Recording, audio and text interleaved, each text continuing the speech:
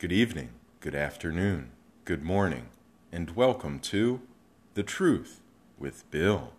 Hi everyone and welcome back. Thanks for joining me today. I hope everyone has had a good week and a safe New Year's. Today I'd like to talk about the universe. And I do not mean the thing past the stratosphere. By universe I mean those chance events that lead to a change in life or lifestyle.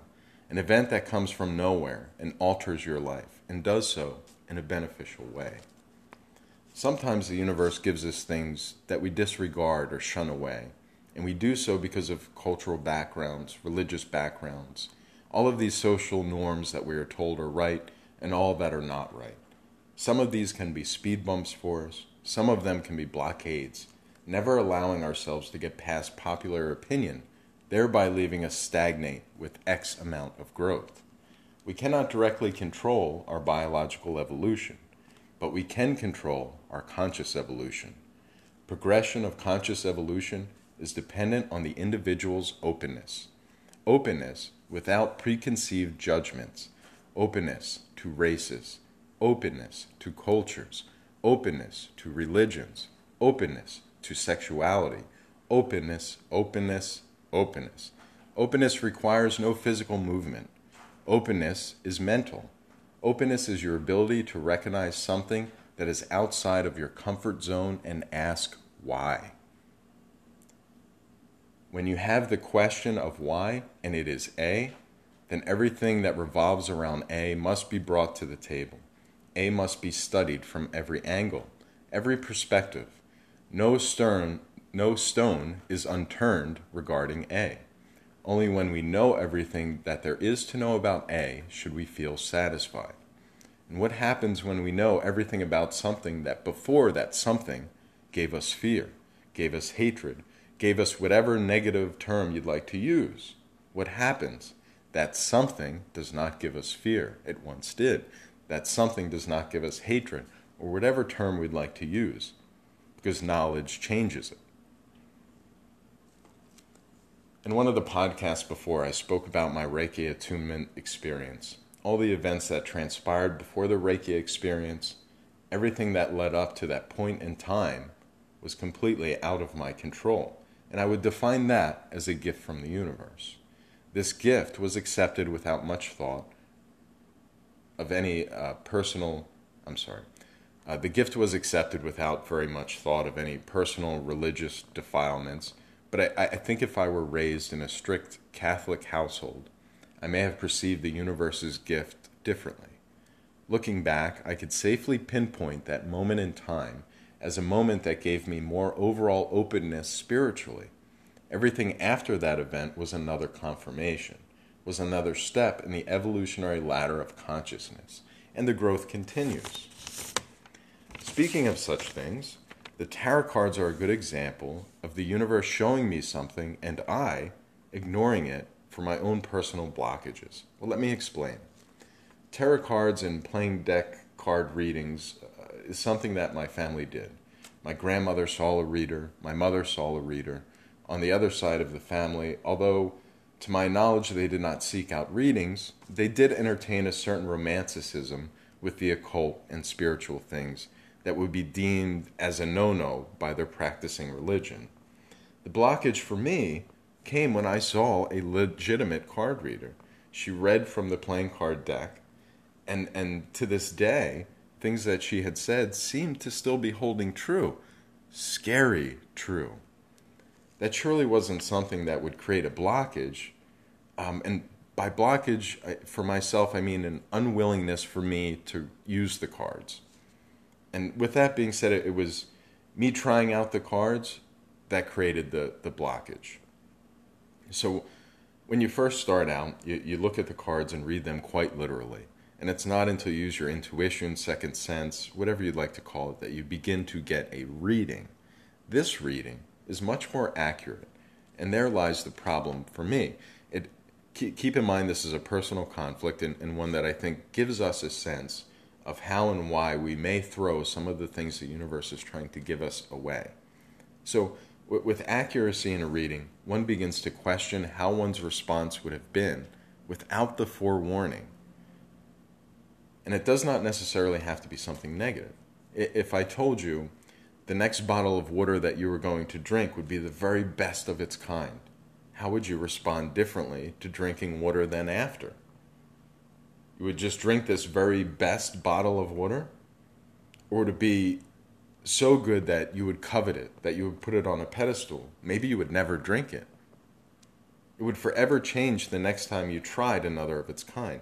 Nothing would compare, and you would lose interest. In this example, would it be better to know that the water is the best of its kind?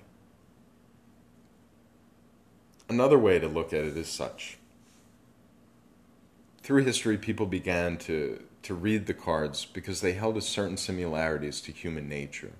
The hills and valleys for all of us. If you read the richest man or woman's cards, they too would have reversals. I believe, for me, it is my personal biological connection to those hills and valleys that make me judge them, which then gives me an uneasiness.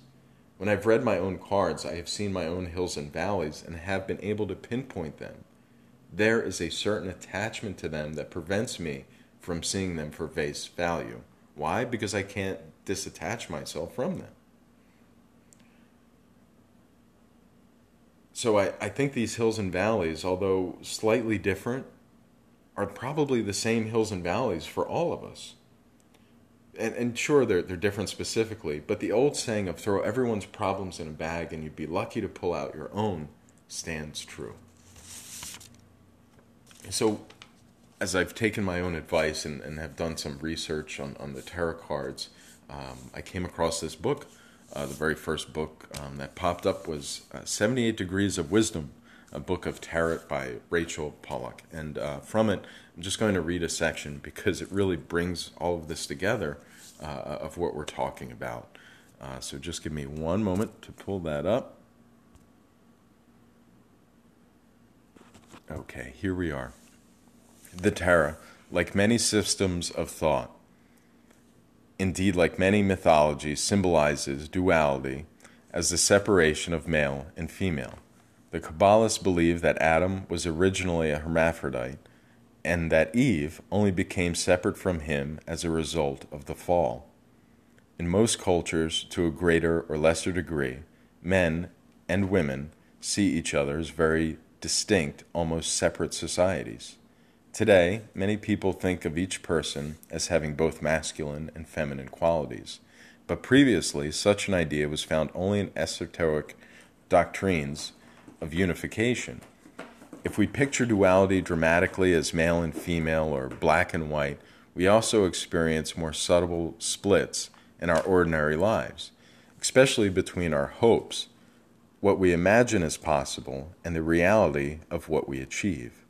Very often the actions we take, we turn out not to fulfill our hopes for them. The marriage gives less than the total happiness expected. The job or career brings more frustration than fulfillment. Many artists have said that paintings on the canvas are never the paintings they envisioned. They never can express what they really wanted to say. Somehow, the reality of life is always less than the potential. Acutely aware of this, many people agonize over every decision, no matter how small or great, because they cannot accept that once they take an action in one direction, they have lost the chance to go in all the other directions previously open to them. They cannot accept the limitations of acting in the real world. The split between potentiality and reality is sometimes seen as separation between mind and body. We sense that our thoughts and emotions are something distinct from our physical presence in the world. The mind is unlimited, able to go anywhere in the universe, backwards and forwards in time. The body is weak, subject to hunger, tiredness, sickness. Attempting to resolve this separation, people have gone to philosophical extremes. Behavioralists have claimed that the mind does not exist, only the body, and the habits it develops are real. At the other end, many mystics have experienced the body as an illusion created by our limited understanding. Christian tradition defines the soul as the immortal true self, existing before and after the body that contains it. And many religions and sects, such as the Kabbalists, have considered the body a prison, created by the sins or mistakes of fallen ancestors. At the source of all the dualities we find, we feel we do not know ourselves. We sense that deep down our true nature is something stronger, freer, with great wisdom and power, or else a thing of violent passions and furious animal desire. Either way, we know that this true self hides, or perhaps lies buried deep inside our normal, socially restricted personalities. But how do we reach it? Assuming the essential self is to be a thing of beauty and power, how do we liberate it? The disciplines we call, quote, the occult sciences begin with a strong awareness of all these splits and limitations. They then go on, however, to another idea, that there exists a key or a plan to bring everything together, to unify our lives with our hopes as we release our latent strength and wisdom. People often confuse the purpose of spiritual disciplines. Many think the tarot is for fortune telling, that alchemists want to become rich by changing lead to gold, that Kabbalah is aim at a psychological unification. The base mental that the alchemist wishes to change to gold is himself. Accepting the doctrine that we have fallen from a perfect state to a limited one, the occultist does not believe we must simply wait passively for some future redemption by an outside agent. On the contrary, he or she believes it is our responsibility to bring about that redemption by finding the key to unity.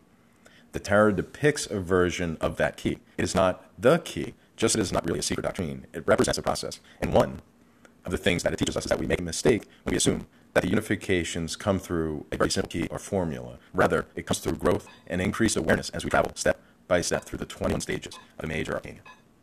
So I really thought that quote from that book just kind of opened everything up for us, really touched with everything we've talked about. And how funny it is that that's what I find right away after thinking about this podcast. So really interesting stuff. I think for today, I want us to all come away with thinking of what the universe had given to us, what have we accepted, and what have we not accepted. Why have we not accepted some of the things? Should we have accepted them? Maybe we could try. Maybe we could learn more about the things that we don't like or that don't seem to settle well with us, and learn everything about it and see why it doesn't settle with us. So I want to thank you all for joining me today. I hope everyone has a good week. I love you all. Thanks for listening. This is The Truth with Bill.